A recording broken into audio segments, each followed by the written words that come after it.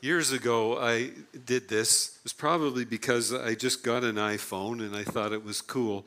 But I'm going to take a picture of all of you here this morning. And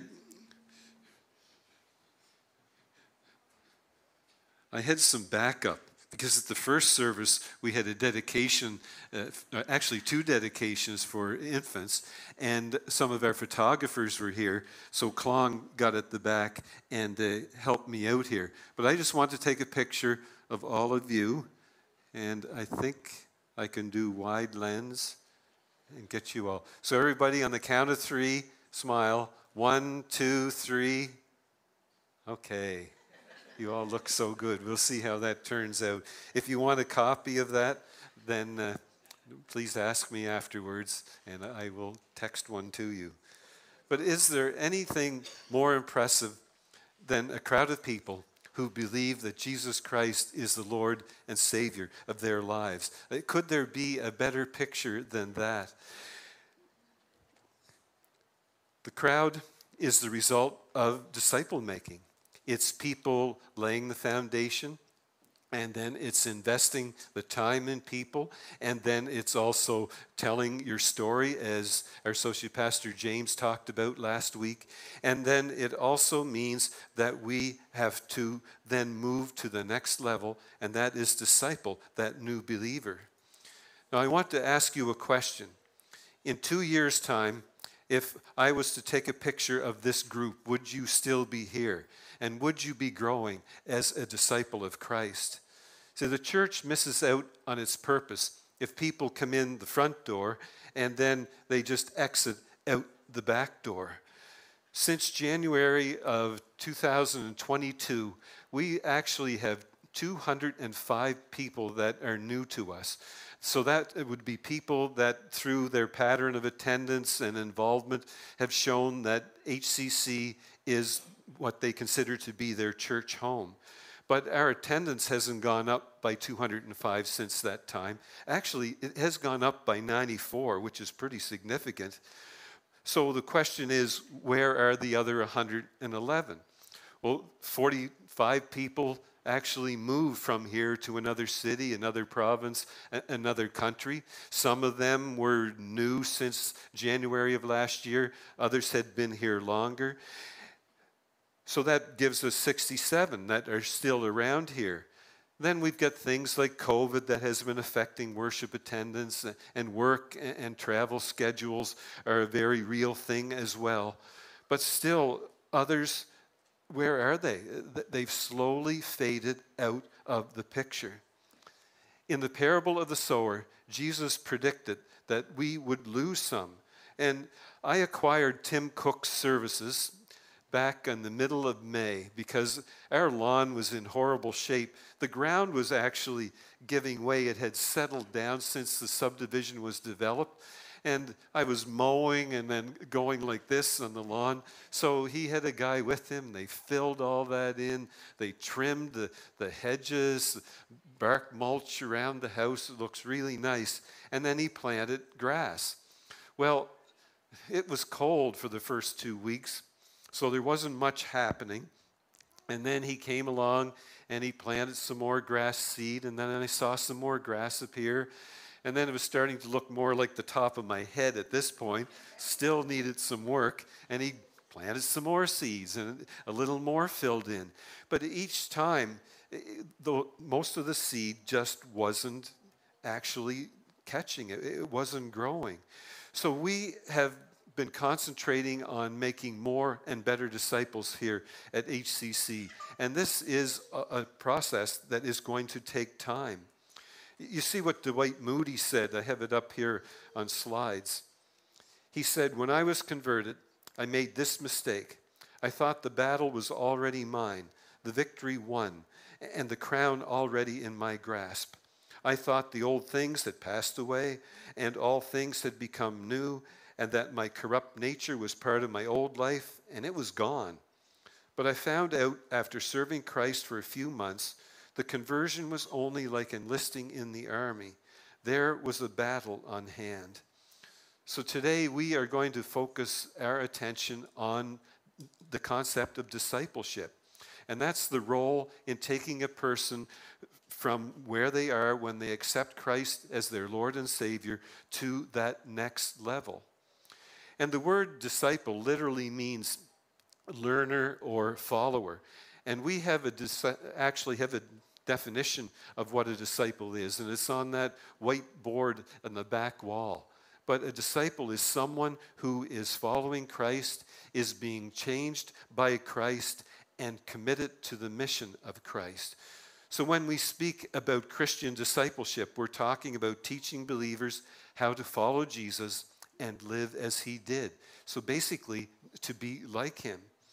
So 1 Peter 2:21, this is what you were called to do, because Christ suffered for you and gave you an example to follow. So you should do as he did. So that's basically follow in his steps. That's what we're told to do. So it begins there, and it heads toward discipleship and a deeper commitment. So today we're going to look at a brief passage in the book of Acts, and in this we see an example of discipleship, because in this case we'll see a married couple by the name of Aquila and Priscilla, and they actually are friends of the Apostle Paul, and they take a young charismatic evangelist by the name of Apollos under their wing, and they help him to mature in his understanding of God's word. And just as we're passionate about evangelism, we're also intent on developing those new believers. And our text isn't long, but it shows a lot about Apollos, and it shows a lot about Aquila and Priscilla. So let's take a look at how they discipled him in the faith. First of all, we see the challenge of discipleship. And the first challenge is for Aquila and Priscilla. So we're picking up in Acts 18, verse 24. A Jew named Apollos came to Ephesus. He was born in the city of Alexandria and was a good speaker who knew the scriptures well. He had been taught about the way of the Lord and was always very excited when he spoke and taught the truth about Jesus. But the only baptism Apollos knew about was the baptism that John taught. So there was a positive here, and that was the fact that he had a good knowledge of the scripture. There was a negative, though, in the fact that he didn't understand all of what he was talking about. And he only knew the baptism of John the Baptist. Now, the work of John the Baptist was just temporary. He was preparing for the coming of the Messiah. And people who believed that the Messiah was going to come, they were baptized by John. But that's completely different from Christian baptism, because there we experience something that took place several years later on the day of Pentecost. So this is after Jesus has died on the cross. He has been brought back to life again. He has ascended back to heaven. And on that day, that's when the church began. And so we read in Romans 6:5, since then we have been united with him in his death. We will also be raised to life as he was. So John's baptism was actually a demonstration of a desire to do better, while Christian baptism was the empowerment to do better through the power of the Holy Spirit. So the challenge for Aquila and Priscilla was, how do they explain this to this young guy? He's a great preacher. He's actually drawing big crowds. And how can they do this without alienating him and discouraging him? Now, there's a challenge in here for Christians that I want you to see as well, because we live in an age of biblical ignorance, and we're in the midst of a disoriented culture which places a very low priority on God's word. And you'll hear famous people saying things like, well, I grew up in the Catholic Church, but now I think I'm more of a Buddhist. But when I think about it, I don't really practice anything at all. Now, the positive is that they're looking for something. The negative is that they've been raised to believe that there are no absolutes. And I can believe or I don't believe. It doesn't really matter.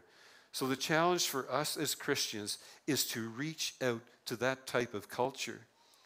And then I also want you to see the challenge with us here at HCC. According to what all the experts say, we have now moved from a mid-sized church, when you put the attendance of both services together, to the beginning of a large church. And we have 28 different nationalities here as a part of our church, so we have different cultures, we have different backgrounds, and we continually have to make certain that people who commit their lives to Christ and this church find their salvation in Jesus alone. It's not in any works that we do, but it's through Jesus Christ alone. So we go over the basics and we point people to Christ. And part of discipleship is reviewing that and teaching those things and understanding that sometimes false teaching can infiltrate the church. So we will test everything against Scripture to see if that is truly being accurate. But growth is exciting. That means that there are a number of baby Christians present. So that's why we need to disciple people. That's why we offer opportunities for people to grow spiritually. So we will encourage you to be involved in a life group where you can study the Bible, where you can develop relationships with other people. And we'll invite you to one-on-one studies if you can't be a part of a group. Like one of our leadership will meet with you and do an investigative Bible study. A partnership class is a great way to make a connection. So there are a number of different growth opportunities. Alan Redpath was a well-known British evangelist, pastor, and author, and he said, "The conversion of a soul is the miracle of the moment, but the manufacturing of a saint is the task of a lifetime." So birth is exciting. Yesterday, when I came back from performing a wedding ceremony, I noticed my neighbor finally back home. She and her husband have a home in Florida in the wintertime, and they usually come back here the 1st of May, but they just showed up. And I went over and discovered their first grandchild was born on May 5th. I performed the wedding ceremony 2 years ago. So I was shown all kinds of pictures of little baby Francis and his mother and his father. So there's excitement because there's new birth. And it's the same way when someone comes to Christ. But it's more than just showing pictures of that incident and being excited about that, because growth as a disciple is important. It is what is fulfilling, and it needs to take place when you begin on that pathway with Christ. So here are the methods of discipleship, because as we look at Aquila and Priscilla, you can see some methods that might help us to grow as well. So we're now in verse 26. Apollos began to speak very boldly in the synagogue, and when Priscilla and Aquila heard him, they took him to their home and helped him better understand the way of God. So Aquila and Priscilla, they began by listening to Apollos. They gave him a hearing. There was a Peanuts cartoon that I saw years ago, and Lucy and Marcy were walking to school one day, and it was getting close to Christmas. And Lucy said, "I'm going to ask the teacher if I can play the part of Mary in our Christmas play this year." And Marcy answered, "Oh, she already gave me the part. She already asked me." And Lucy continues, "I think I'll be great as Mary." And Marcy answered, "She asked me yesterday." But still ignoring her, Lucy continues on and says, "You know, I really like that part where the angel Gabriel will be speaking to me." And then Marcy is just totally exasperated at this point. And she says, "Why would Gabriel ever talk to you? You never listen." And listening is so important. I've had these weddings the last couple of weekends, and in my premarital counseling with the couples, I talked about the importance of listening. You need to be in conversation with one another, and you're not constantly thinking about what you want to do next. You're listening to what that person has to say. And my wife was in the front row and gave a little guffaw at that point. And I probably do a little better at listening to all of you than I do spending time at home with her. So I need to practice what I preach. Greg Nicholson, remember that. But I wonder if Aquila and Priscilla know that Apollos was a disciple of John the Baptist. Because every time this man spoke, the synagogue, it would have been filled. They went to hear this charismatic man of God. They cared about him, and they saw incredible potential in him. And these people, Aquila and Priscilla, they could have gone out and started spreading rumors about Apollos. They could have tried to tear down his ministry and say things like, I hate to tell you this guy, he appears to be good, but he doesn't have all the facts. But instead, they saw in him a future leader in the church, and they reached out to help him. So it's so important that we give people a hearing. And oftentimes we go to tell people instead of go to listen. And we have no idea where that individual stands on a particular issue. If we would just go to them and listen, we would find out. So Aquila and Priscilla, they listened, and they discovered that Apollos was uninformed in regards to baptism. They found out that he merely talked about this baptism of repentance. So he evidently hadn't heard about Peter's message on the day of Pentecost. He hadn't heard about the fact that the baptism that we experience as Christians is accompanied with the forgiveness of sins and the personal indwelling of the Holy Spirit. So they gave him a hearing. And then Aquila and Priscilla gave him an invitation. And I like this. They didn't blast him in public. They didn't heckle him during his sermon. And at the first service, you never talk about something and brag about it because you're going to fall as quickly as you can. But I mentioned I have never been heckled in a sermon. Now, my associate pastor, James, he has. He was speaking, and one time he just mentioned something about Donald Trump wanting to put a wall up between Mexico and the U.S., and there was a guest from the U.S. that day that yelled out, "What's wrong with Trump?" But then I was immediately heckled by somebody after saying that. So I've been heckled, just like James. But Aquila and Priscilla, they didn't heckle Paul. They didn't wait until the service was over and he's standing at the back greeting people and go up to them and say, "Okay, we need to talk to you. There are some things that we need to get straightened out in what you're teaching." But they just graciously invited him into their house. They offered him warmth and hospitality. And when he came to their house, they shared the truth with him. And they didn't say, "This guy is so talented. He's so fervent about what he's talking about. I just kind of hate to squelch his enthusiasm. Maybe we should just not say anything at all." But they didn't do that. They knew that the truth mattered. In Romans 10, Paul wrote, "Brothers and sisters, my heart's desire and prayer to God for the Israelites is that they may be saved. For I can testify about them that they are zealous for God, but their zeal is not based on knowledge."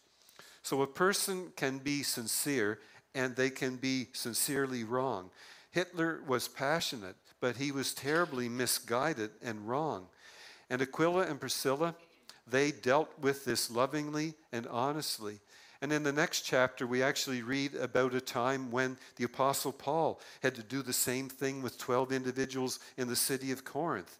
And he taught them the meaning of baptism into Christ. So they realized that the truth matters, especially with spiritual things. In James 4:17, anyone who knows the right thing to do but doesn't do it sins. And we think sin is knowing, well, there's the wrong thing and I do it. But if we know the right thing to do and we don't follow it, that's actually sin. So we must go to those in error and lovingly present the Word of God to them. And then the last method they employed was they gave him encouragement. And maybe they're saying, well, you should hear about some of the mistakes that we made early on in our Christian lives. You should hear some of the ways that we interpreted portions of God's Word. See, maybe they shared with him from that perspective. So picking up in verse 27, Now Apollos wanted to go to the country of southern Greece, so the believers helped him and wrote a letter to the followers there asking them to accept him. So in other words, they didn't hold this over him or over his ministry.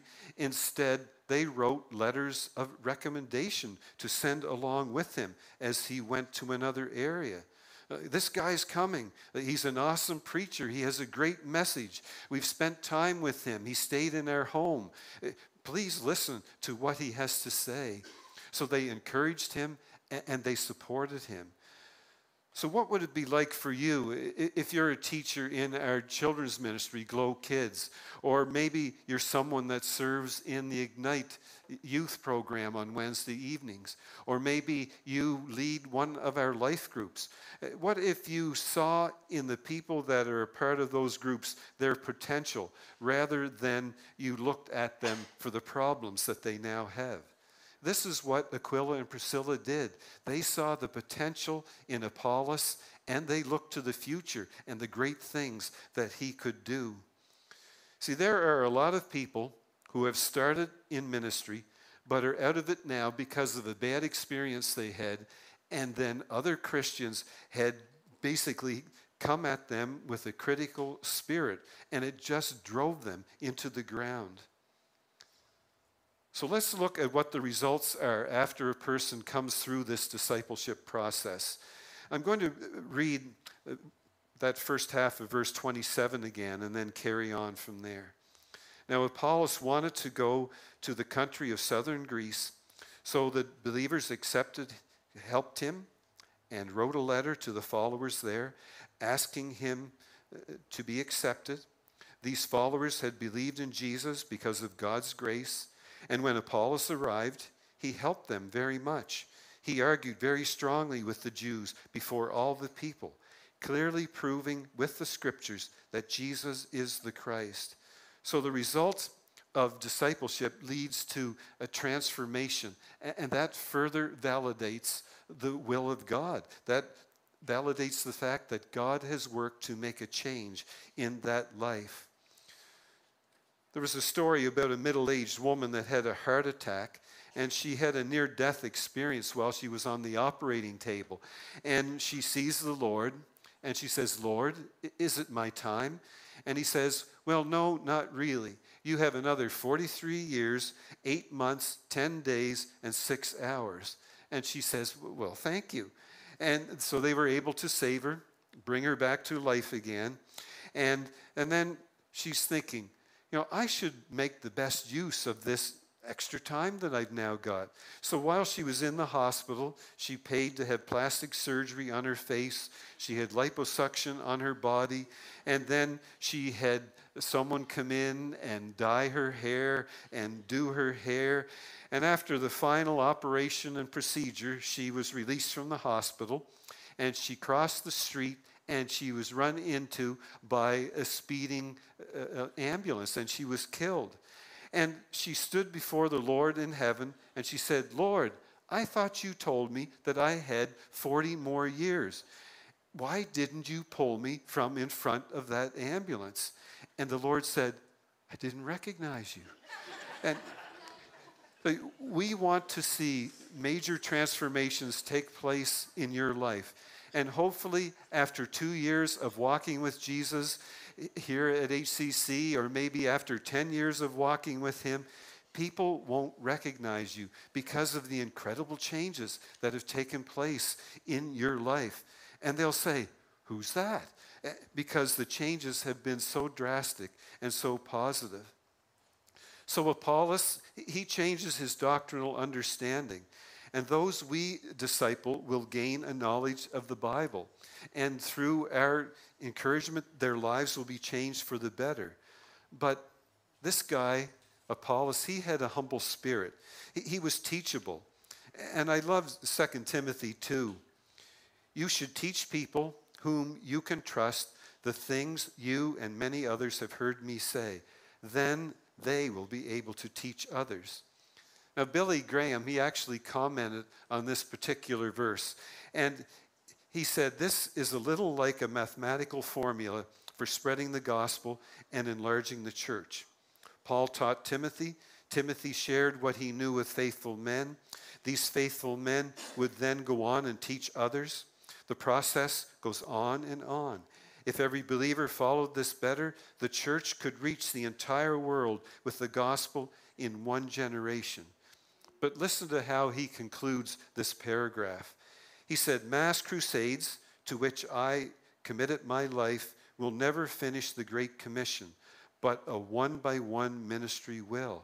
And that is actually the result of discipleship.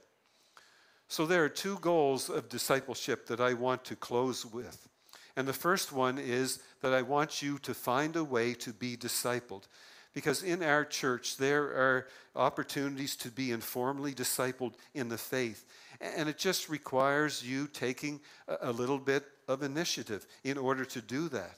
And just like Apollos, you have to decide. So our strategy is for you to grow deeper through our life group ministry. And a few of those groups actually are working with people so that they can then be at the point where they can go and lead a group of their own. You can also have a personal investigative Bible study with someone. And if you get invited to that next session of partnership, please say yes. Take the initiative and say, I want to be in a group. I want to find out what this is like. John said, whoever says that he lives in God must live as Jesus lived. So that's what discipleship is. It's teaching people how to live as Jesus lived. And then the second goal is find a way to disciple others. Now you might say, okay, Greg, you got this all wrong. You're asking me to move out into some uncharted territory here. There was a cartoon that had as the caption, Ted, former multi-level pyramid salesman, teaching a class in evangelism. And it shows him with the pyramid, with the chart, and he's got boxes, and he's got names in all of those boxes. And the caption has him saying, you don't have to lead anyone to Christ. All you have to do is recruit 2 of your friends and have them lead someone to Christ. But you know something? That's how we can feel about evangelism and discipleship. Let someone else do it. I'm too busy, or I don't know enough. But we need to involve ourselves in deepening others, because through that process of deepening others, we actually end up deepening our own faith. In 1 Thessalonians, Paul wrote, so you became an example to all the believers in Macedonia and southern Greece. So that's why longtime Christians must reach out and mentor and disciple newer believers. It's to take them under their wing and challenge them to grow alongside one another.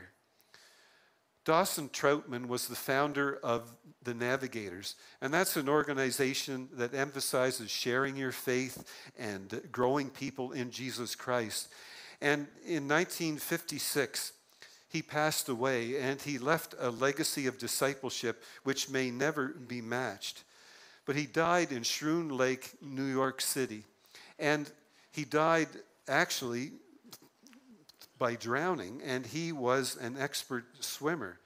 But on that particular day, he was down by the water, and 2 young women that couldn't swim fell off a dock into the water. So he immediately jumped into the water, and he dove down, and after what seemed like minutes, he found one of those young women. He brought her back to the surface and was holding her above his head and treading water, which there's no way I could do. And he just held her there until someone else came along to rescue her. And then he went down and he found the other young woman, brought her back to the surface, and the same thing, holding her above his head out of the water until someone came to rescue her. And then he submerged, and everybody thought, oh, he'll be back up again. But he never did. He died as a result of that. And there was an article in Time magazine about this, and they had a picture of Troutman, and they put a caption below the picture, and they said, he died just as he lived, always holding somebody up. That's evangelism And that's discipleship. It's bringing people to Jesus Christ to make that decision to have him as the Lord of their lives. And then after they make that decision, it's holding them up. It's helping them to grow in that faith. So who are you holding up? If you're a Christian, we know that this takes time and effort, and we all have a distance to go. Even those of us that pastors, we still have a ways to move on this. But we're getting involved through time and development, and when we do that with people, through time, they will become more and more like Jesus.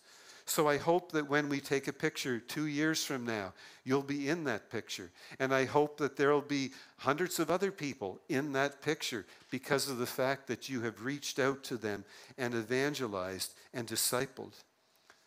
But if you've never turned your life over to Jesus Christ, if you've never said, Lord, you're the one, then we give you the opportunity to do that today, to say, yes, I want you as the Lord of my life. Yes, I will repent of the sin in my life. I'm going to turn my life around and follow you. And I will confess my faith and be baptized into Christ. Make that decision.